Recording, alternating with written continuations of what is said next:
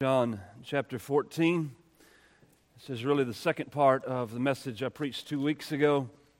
And so let's return back there. John chapter 14, verses 12 through 17. Now, if you missed the first part, you've missed quite a substance of the message.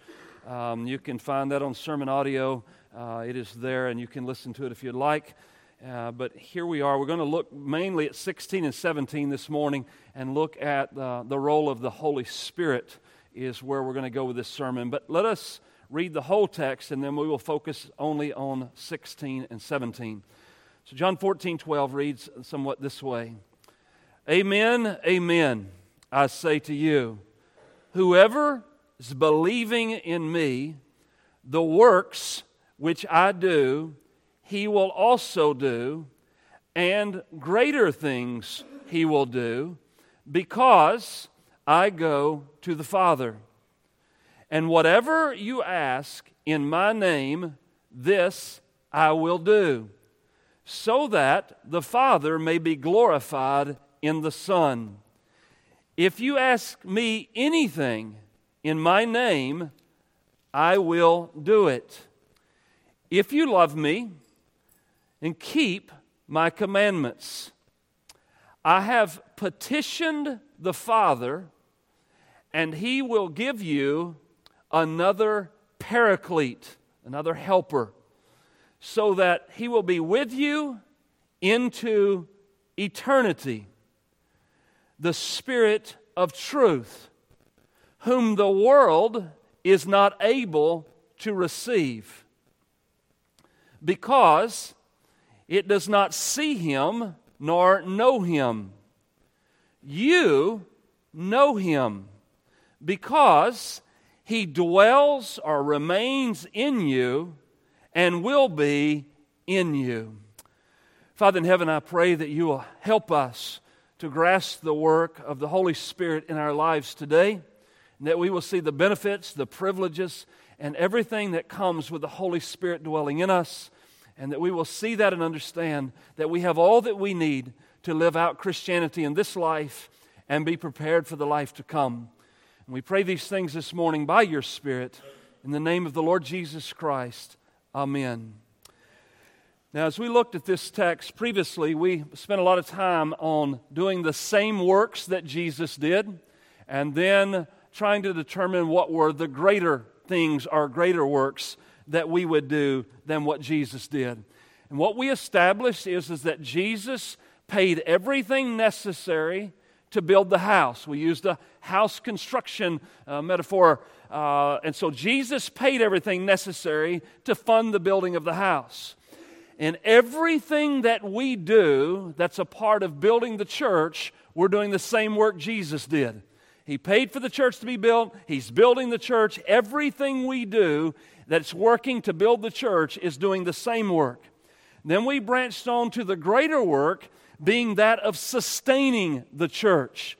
And we used the illustration of marriage being, if it's work to get to the wedding day, all the arrangements made, all the things taking place, to get to the point where a man and woman stand before the preacher and say, I do, that's a lot of work. Then the greater work is sustaining that marriage for the next 60, 70 years or until you die. So we established the same work is building the church, planting a church, if you will. Then the greater work is sustaining that church. That work never ends until Jesus returns. So this is the way that we took it, in contrast to the charismatics, in contrast to evangelicals. The charismatics say greater works are more miracles. The evangelicals, just the spreading of the gospel and reaching more people. Not opposed to that, we just defined it more clearly. Yeah, it is preaching the gospel. It is reaching more people in a sense, only if it's connected to building a church and then sustaining that church until the Lord Jesus comes. And how did we get there? We looked at the result of what happened to the apostles because we couldn't develop that out of this particular text. It doesn't say church planting and church sustaining in this text. So we looked at the result. What did these guys do? Well, you look in the book of Acts, what did they do? They preached the gospel and they planted a church. and many were added unto the Lord. And so the church was birthed. And so you began to have churches scattered all around. Then after Acts, you see all of these letters written to the church. This is how the church is to run. Here's who's qualified to lead her. Here's who's qualified to serve her. Here's what older men do. Here's what younger men do. Here's what older women do. Here's what younger women do. All these letters where we would know how to behave in the household of God. And this work is a difficult work. Churches close every day, day after day. Churches are closing. How are we going to sustain a local church here in a town that doesn't exist called Briar? How's that going to work? We're going to need a lot of help because we're not smart enough, we're not strong enough, we're not brave enough. We can't make this work happen until Jesus comes in our own strength. And so Jesus gives them this comforting word. You don't have to worry about it. He says, the Lord Jesus says, I will petition my Father, and He will give you another. He's going to give you the Holy Spirit. That's the only thing that is provided in this text for doing the greater work of sustaining the church. The Holy Spirit is enough for you individually and for us corporately to have a church built and to sustain it until Jesus comes back. You don't have to have a self-help formula. You certainly don't need Dr. Phil, and you certainly don't need Oprah, and you don't need to work yourself and pull yourself up by your own bootstraps. The Spirit of the living God dwelling in you is enough and sufficient to do the work that we are to be about. All right, so my thesis statement, I don't know that it's long, but I think it's clear. My thesis is this: everything that is needed to live out the Christian life, everything you need to live out the Christian life, to birth a church and to sustain a church, has been given to every believer in the form of the person, the Holy Spirit. The third person of the Godhead is given to you to dwell in you. Everything you need to live this Christian life, plant a church and sustain a church, you have everything you need. If you're a Christian, you're not a second-rate Christian. You're not a third-rate Christian. You're just Christian, and the Bible confirms that the Spirit of God has sealed you until the day of redemption. You have the third person of the Godhead dwelling, remaining within you until Jesus comes. All right, verse 16 is where we'll begin. And we see here, we'll see this word, paraclete. The first thing I want you to notice in your text in verse 16 is Jesus says, I have petitioned the Father. I tried to come up with something really creative, but I never did come up with anything. I just know that Jesus in the Greek text, when he asks, he uses the word petition, and when we ask, it's a different Greek word for asking. I was trying to make a difference between petition and ask, but I didn't come up with anything other than they're two different Greek words. But to petition just means to query someone, to ask for something. So at least get this picture. Jesus is departing. He's going to ascend into heaven. He's going to be at the right hand of the Father. There he's seated in power, and he turns to the Father and petitions him. We cannot leave my children alone. I'm not abandoning them. I'm petitioning the Father, and the Father is going to grant my children one they need to sustain them, right? Now, be encouraged, because whatever Jesus petitions, the Father grants. You think, we may ask amiss. I think James says that. We may ask, kind of topsy-turvy here 1 minute and there the next minute. When Jesus petitions, every single petition he gives to the Father is granted. He never petitions anything that's outside of the will of God because they're in perfect unity. I say that to you to remind you that there's only one mediator between you and God. There's just one, and it's Christ. So if Christ takes your prayer and petitions the Father, it will be granted. Now, I know most of you know better than this, but we at least need to say it. It is the height of idolatry and carnality to try to go through someone else to get the Father to do something for you. It is an idolatrous carnality to go through Mary in order to get the Father to do something, or through the Pope, or through dead saints, don't you know? I remember being down in the central Mexico in a Catholic church, and the whole wall covered in letters that they had written to dead saints on behalf of people in their family. It had pictures and locks of hair and all this stuff, and all these letters to dead saints. And I'm like, I was just saddened by that. We have a Savior that whatever He petitions, the Father grants, and that He's the only mediator. We go to Him on behalf of what we need and pray unto Him. Now, Jesus petitions for this helper, and then God provides. Look in your text. He says, I have petitioned the Father, and it says the Father will give another. The Father will give another.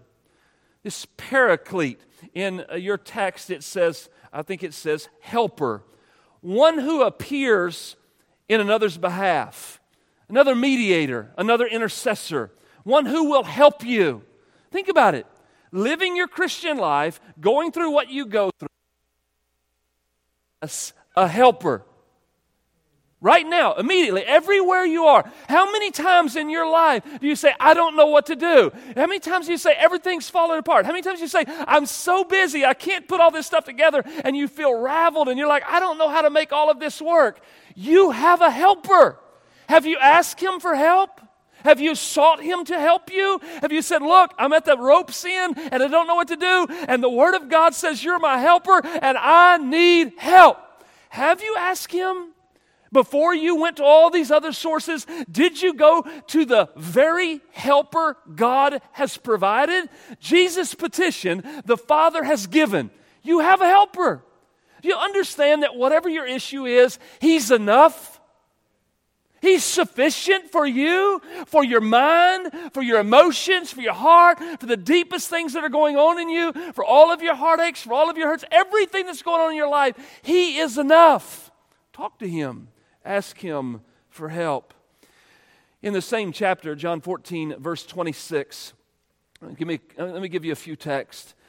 He says in 14:26, but the Helper, the Holy Spirit, whom the Father will send in my name, He will teach you all things and bring to your remembrance all that I have said to you. You have a great teacher.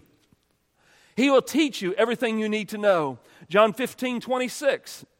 But when the Helper comes, whom I will send to you from the Father, notice He's the Spirit of truth. He comes forth from the Father, and He bears witness about Jesus. John 16:7. Nevertheless, I tell you the truth. Here's what Jesus says. It's to your advantage that I go away. Jesus is located in physical flesh in one region of the world. Well, it's advantageous if He leaves because this other one He's going to send can be present in believers globally. It's to your advantage I go away. He goes on, he says, if I don't go away, then the Helper's not going to come. So it's to your advantage that this happens. Then you will also be reminded that Jesus is also called a paraclete in 1 John 2:1. He's also called a helper. ESV translates it advocate in 1 John 2:1. My little children, I'm writing these things to you so that you may not sin. But if anyone does sin, we have an advocate, a paraclete, one who can help us with our sin issues with the Father. Who is it? Jesus Christ the righteous. You can call Jesus Christ the Paraclete. You can call the Holy Spirit the Paraclete. By the way, the Godhead is in perfect unity and there is no division. And so these are the ways it is identified in Scripture. Then let me give you one other thing on this note of the helper. In James 1:17, a verse many of you would know, this is what James says. We're talking about a gift. We're talking about the person of the Holy Spirit being given to you, dwelling within you. What does James say? Every good and perfect gift comes down from the Father of lights, in whom is no variation or shadow due to change. If God gives the Holy Spirit, it is the best gift. It's a gift that stays forever, the best that He could give you. Everything that's necessary. Church, I want you to try to grasp this. I'm repeating myself on purpose. I want you to understand that you're not devoid of the Spirit of God, that you're not lacking, that you're a second-rate Christian. I want you to understand, if you've repented of your sins, believed upon the Lord Jesus Christ, you have been filled with the Spirit of God. He is a person that dwells in the believer and helps them to live out Christianity. And God has given Him to you for your help and for your comfort. You're not alone. You're not abandoned. You're not without aid. He's provided for you. You don't need psychotropic drugs. You don't need alcohol. You don't need any kind of marijuana drugs. You don't need any of that stuff in order to get your peaceful, easy feeling. You have the Spirit of God. What more could you ask for?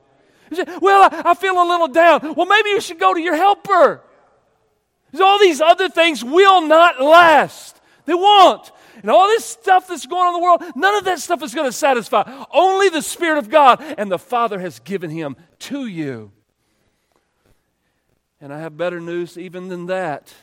Not only is the Spirit given to you, He's permanently given. You look at verse 16. He says He will give Him to you, that He will be with you into eternity, into the ages, so we can't put a time frame on it. We can't see the end of it. He is always going to be with you. He says, I will give you another helper, another advocate. Now, I remind you, there's two Greek words for another. There's allos and there's heteros. Allos is another of the same kind. Heteros is another of a different kind. Here, it's allos, another of the same kind. Jesus gives another that's just like Him. There's no division here. Perfect harmony. The one that's given by God to you, the Holy Spirit, the third person of the Trinity, is the same as the Lord Jesus Christ. If Jesus is a person, the Holy Spirit is not an it. If Jesus is a person, the Holy Spirit is a person. If Jesus is divine, the Holy Spirit is divine. Look, we need to understand this because terminology in our era stinks. Look, the Holy Spirit is not a liquid. The Holy Spirit's not a feeling. As if when I got saved, I got 20% of the Spirit and you got 23% and He got 32%. It's not a liquid you can measure out. Either the Holy Spirit, the person, dwells within you or He don't. He said, well, and you can't break this up into body parts either. Well, I got the Holy Spirit, but I just got the foot. Oh, I got the foot and the hand. I got the eye and the nose. No, you can't dismember the Holy Spirit. Either you've received the person of the Spirit of God to dwell in you, or you have not Him. He is a person. He's another like Jesus. The gift of the Holy Spirit, which is given by God, is without time limits. It's a permanent dwelling. Let me give you a few other texts just to kind of give foundation to this thought. Romans 8:9. You, however, are not in the flesh. Praise God. You're not in the flesh, but in the Spirit. In fact, the Spirit of God dwells, lives, remains in you. What a great truth. And then Romans 8:11, 2 verses later. If the Spirit of Him who raised Jesus from the dead dwells in you, He who raised Christ Jesus from the dead will also give life to your mortal bodies through His Spirit who dwells in you. And then 2 Timothy 1:14, the Apostle Paul says this to Timothy. By the Holy Spirit who dwells within us. Holy Spirit dwelt in Paul. The Holy Spirit dwelt in Timothy. Same Spirit. Church, get a hold of this. The Apostle Paul didn't have a different Holy Spirit in him. And Timothy didn't have a different Holy Spirit in him. And then Jack gets a Holy Spirit, and Jeff gets a Holy Spirit, and Cody gets a Holy Spirit. This nonsense. We're working with the same entity of divinity dwelling in us. The third person of the Godhead inhabits or dwells in all believers. Look, somebody needs to grasp this because I'm sick and tired of the charismaniacs telling me I haven't been baptized in the Spirit, whatever that's supposed to mean. Look, either I have the Spirit or I don't. Don't give me this nonsense you're trying to cram down my throat. And I don't want my church to feel like that we're somehow spiritually dead, because we're not dead, because the Spirit of God is alive and He dwells in us, and He's very much alive. We have Him because God gave Him to us as a gift, because He loves His children. Everything you need to live this life, you have in the Spirit of God dwelling within you. By the way, the Apostle Peter says it this way. I love this. 2 Peter 1, 3 and 4 says, His divine power has granted to us. His divine power has granted to us what? All things that pertain to what? Pertain to life, pertain to godliness, through the knowledge of Him who called us to His own glory and excellence, by which He has granted to us precious and very great promises, so that through them, here it is, you, get this, you may become partakers of the divine nature. Carnal, depraved man becoming a partaker of the divine nature. How do we partake of the divine nature? The Father God sends the Spirit of God to dwell in us, and by that we become partakers of the divine nature. So then you can say, you can define yourself this way: I'm a saint. I'm a child of God. I'm adopted. I'm righteous. How can you say you're righteous? Because if you're in Christ, you're clothed with His righteousness because it's been imputed. These things become true of you. You got people going around sad and depressed and all this because they're, man, I'm a sinner and I do all these bad things. My identity is Christian. I bleed Christianity because the Spirit of God dwells in me. I've been cleansed by the person of Jesus Christ. I've been adopted into the family of God. I have the greatest Father that there is. I have the Spirit of God dwelling in me, and I have a Savior who's paid all my debt. With all of that, I ought to be at least a little bit excited that one day I'm going to glory. What a gift. I don't intend this to be a Christmas message. I don't get into the Christmas thing. But I tell you what, we got all these gifts floating around and people maxing out their credit cards for whatever. You can't top this. You can't purchase this with money. Not even Simon there in Acts. You can't purchase him with money. This gift is freely given by God because He loves His children. He just took the greatest gift He could possibly give, and He gave it to every one of His children. If you believe that, the next issue that comes up in your life, you'll ask Him for help. Verse 17. So possession is the point here. The Spirit of truth. Spirit of truth. The world is not able to receive Him, doesn't see Him or know Him. It's like this contrast here, though. You know Him. You know Him. Not you might know Him, not you could know Him, but you know Him. Because He dwells in you, and He will be in you. Possession of this Holy Spirit. The Holy Spirit is a beacon, a source or the source of light. Webster's Dictionary, a source of light or inspiration. He's everything that gives light to my life. He is the truth. Much of what is said about the Spirit in our day is devoid of a lot of truth. Now, I'm not going to trace this very far, but I do want to at least allude to it, and that is this. I was a part of charismatic movement way back. I've been here for over 20 years, but way back I was a part of the charismatic movement. And one of the big things they had is they would get slain in the Spirit. And I remember I was preaching a revival in Bolivar, Tennessee. And in the middle of the revival, the Spirit supposedly spoke to them, and they canceled the revival, and they all went to Florida where this other revival had broken out, and they all went down there because that's where the Spirit was. So they had to go down there to get the Spirit. And I'm like, I'm pretty sure He's present everywhere, and I don't need to go to Florida to find Him, is what I was thinking. But the big deal was they would get slain in the Spirit. And so I started confronting these different people, friends of mine, they'd get slain in the Spirit. And I say, and so what did you learn? And they say, learn about what?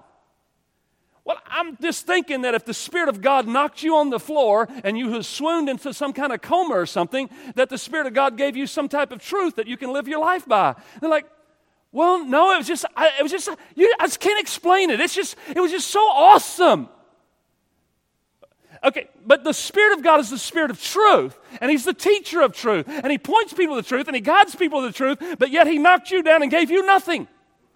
The only place I can find in all the Bible where somebody's slain in the Spirit is when they come to arrest Jesus, and it's His enemies that get knocked down. I mean, what kind of deal and experience gives you a knockdown on the floor, but no revelation of truth that you can live by? I'd rather just read my Bible. That way I at least know how to live. And then there's this happens in Baptist circles. Oh, the Spirit was so powerful in our church this morning. Really? What did He do? I always say He, not what did it do. What did He do? Man, this lady sang this special this morning, and I got all these goosebumps. Yeah, that happens to me sometimes when I'm riding my bicycle and a dog runs out in front of me. I don't know if the Holy Spirit has anything to do with it, but what did the goosebumps do for you? Well, it was just powerful. You just had to be there. We were in the presence of God. You were in the presence of God and didn't get truth? You wasn't led to any truth? You didn't learn anything? You didn't get any doctrine, no theology? You didn't get a way to live your life? I'm not sure that you were at church. Maybe you were at the bar. He says here in our text, the world doesn't see Him. The world doesn't know Him. They're not able to receive Him. And then you have these others that say stuff like this. Well, the Spirit told me. The Spirit told you what? Well, the Spirit spoke to me. What did He say? If the Spirit of God is speaking to you contrary to the Word of God, it's not the Holy Spirit that we're talking about here. You're talking about some other spirit or something else that you've developed in your own heart and mind. The Spirit of God is the Spirit of truth. Look, you can read your Bible. It's clear. He is identified specifically as the Spirit of truth. So if you have an experience with the third person of the Godhead and come out without truth, you didn't experience the third person of the Godhead. Because the Godhead, the third person, is going to lead you to truth. He's going to testify to the Lord Jesus Christ. He's going to reveal Christ to you and show you and guide you how you're to live. Be very careful that you get caught up in. The world, and I say the world, but some of this world is in the church. It's part of the problem. It's just blind. Like, it's Baptist people don't have a clue what the role of the Holy Spirit is. They don't understand maybe even what I'm saying this morning. Well, be careful here, because if you don't get this, the text says the world can't see Him or know Him. So if you don't know these things, then perhaps the Spirit of God does not dwell within you. The world's not able to receive Him. The world doesn't see Him. The world doesn't even know who He is. They don't understand living. I can tell you what, you go back to John 3, they don't understand Nicodemus.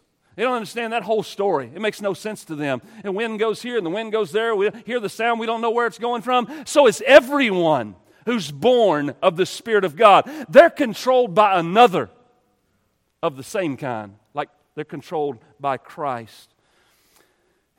Well, blind unbelief that the world has is sure to err. You'll remember the words of William Cooper we sing so many times. Blind unbelief is sure to err and scan His work in vain. You love this line.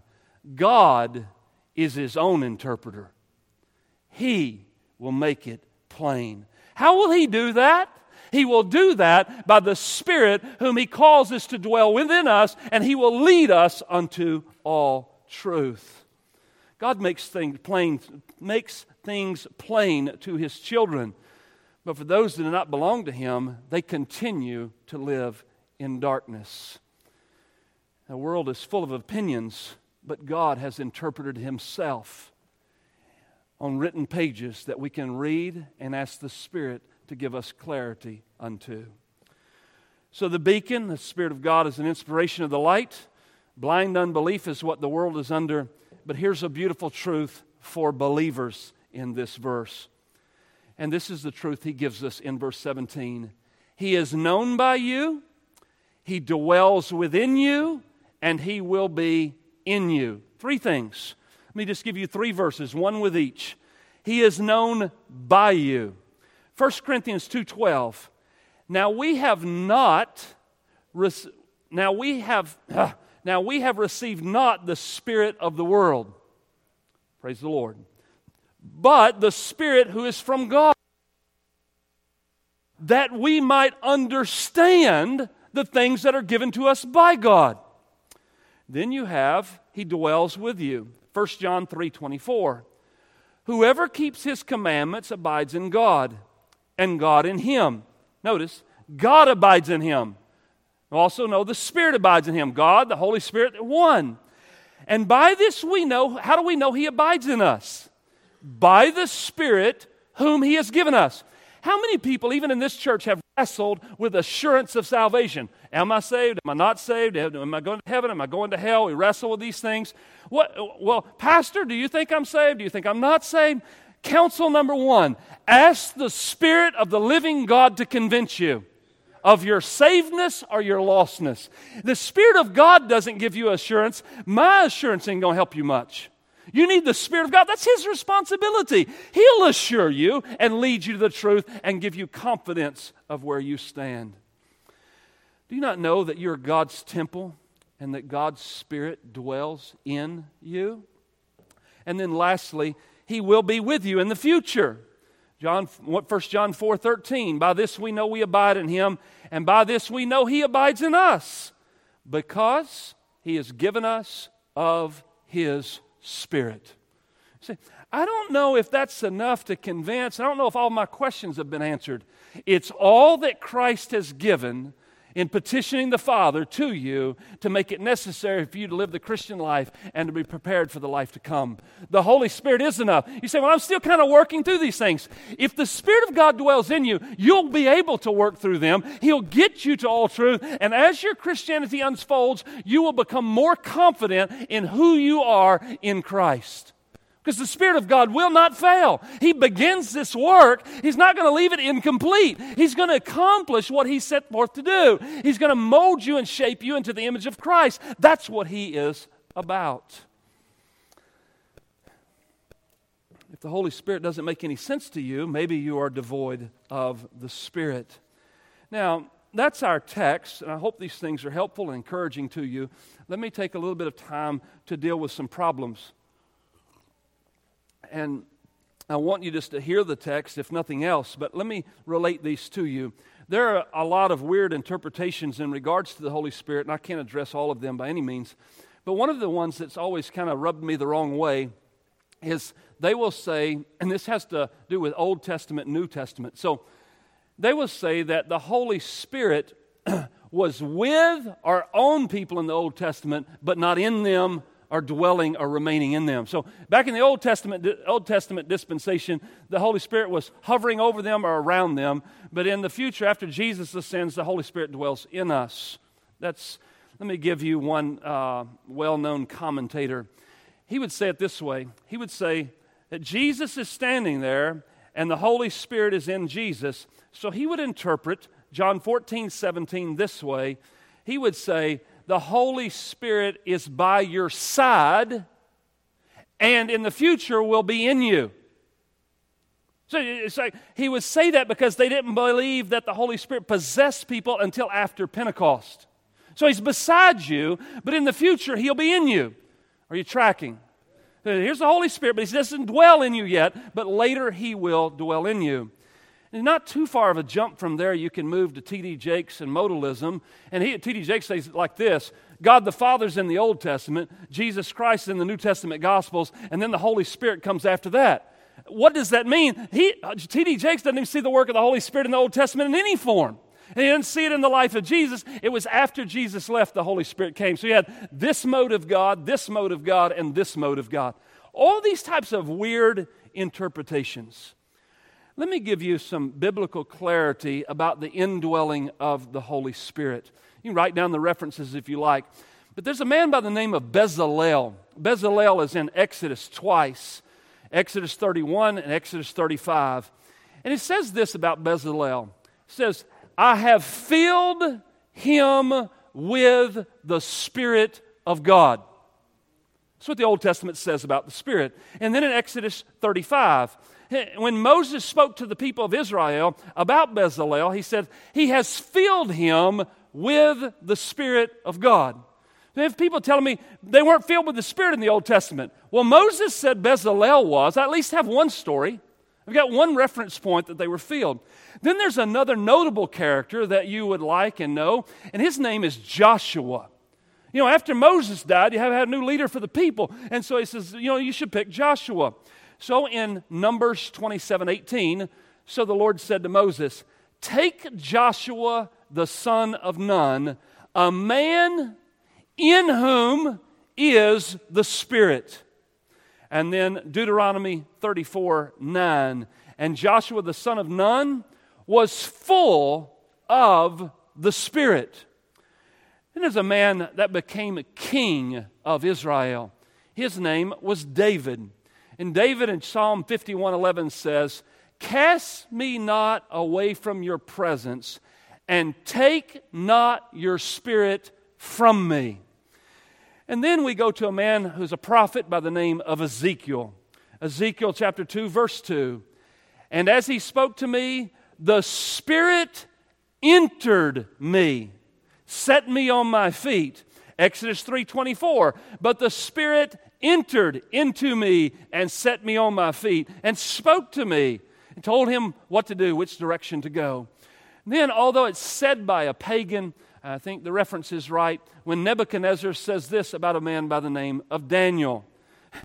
Go ask him, because in him is in whom the Spirit of the holy gods. This Daniel's different than everybody I know. He has a Spirit that dwells in him, and he can interpret these dreams. So ask him. Daniel 4:8 and 9, and also Daniel 4:18. And then also Daniel 5:11, 3 times, in whom is the Spirit of the holy gods. There's another prophet by the name of Micah, minor prophet. Micah says this. This is his testimony. Micah says, quote, but as for me, I am filled with power, with the Spirit of the Lord. I wonder if Micah thought he was filled with the Spirit of God. Now, I know you can quibble, and you can say, well, the Spirit, if he was indwelling them, he didn't do this, and he didn't do this, or he didn't do that. Look, the Spirit can do whatever he jolly well wants to do. He's the Holy Spirit. He's the third person of the Godhead. And if he wants to work with Ezekiel this way, Daniel this way, and Moses this way, and Micah this way, so be it. And if he wants to work with Zechariah like this, and John the Baptist like this, and he wants to work with the apostles like this, and he wants to work like this on Pentecost, and he wants to work like this today in me, that's his prerogative. He's God. But I'm not going to divorce these truths from Scripture that the Spirit of God dwells in every born-again believer. Remember what it says about John the Baptist. The angel said to Zechariah during that time, he says about John the Baptist, he will be great before the Lord. He must not drink wine or strong drink. He will be filled with the Holy Spirit from his mother's womb. Look, Christ hadn't gone to the cross. Pentecost hadn't happened. But John the Baptist, Old Testament last prophet, is filled with the Spirit of God. But not just John the Baptist. What about Elizabeth? Elizabeth heard the greeting of Mary. The baby leaped in her womb. And Elizabeth, you mean the Holy Spirit would fill a woman also? Yes, born-again believer. She's filled with the Spirit of God. And then you find Zechariah the father. And his father Zechariah was filled with the Holy Spirit. And because he was filled with the Holy Spirit, he prophesied. All of these things before Pentecost. And then I would remind you of the Apostle Peter.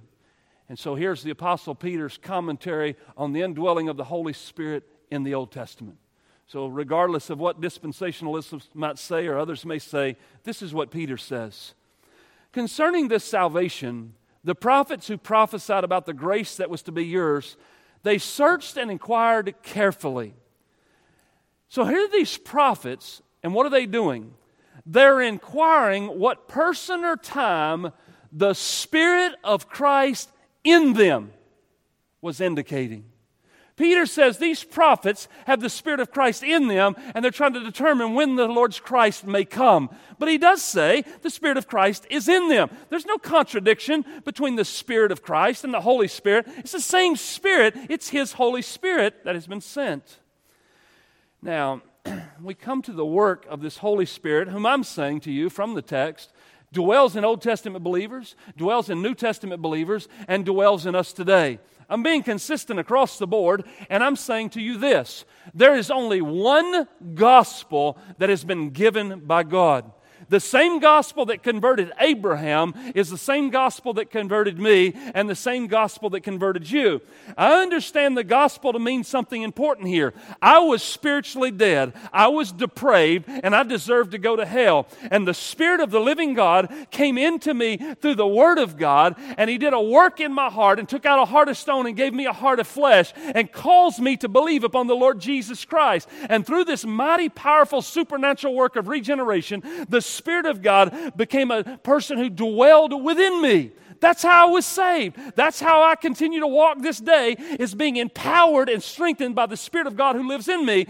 The same is true of Abraham and of Isaac and of Jacob and of David, and on through the prophets we can go. Any man, woman, boy, girl, child that's converted from Genesis 1:1 until Jesus comes back is converted by the supernatural work of the Spirit of God, filled with the Spirit of God, enabled by the Spirit of God to live out Christianity and sustain the church until He comes. If you don't like that lengthy paraphrase, then let me tell you what Paul said. The Apostle Paul says this to the Galatians: I'm astonished. I'm astonished at churches across the world. I'm astonished what? You're so quickly deserting Him who called you in the grace of Christ and are turning to a different gospel.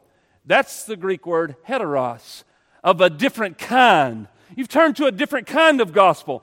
There's one gospel where the Spirit of God does a supernatural work and dwells in a believer and causes them to be formed into the image of Christ. That's a gospel. There's another kind that does something else. It leads men to hell. He says, I'm surprised you're turning to a different gospel. Not that there's another. There's not even another of the same kind. There's only one. This is Paul's statement. Look, there's not this gospel for Old Testament. How do people in the Old Testament get saved? How do people in the New Testament get saved? How do we get saved? There's only one gospel. Whether you can wrap your mind around it or not, there's only one.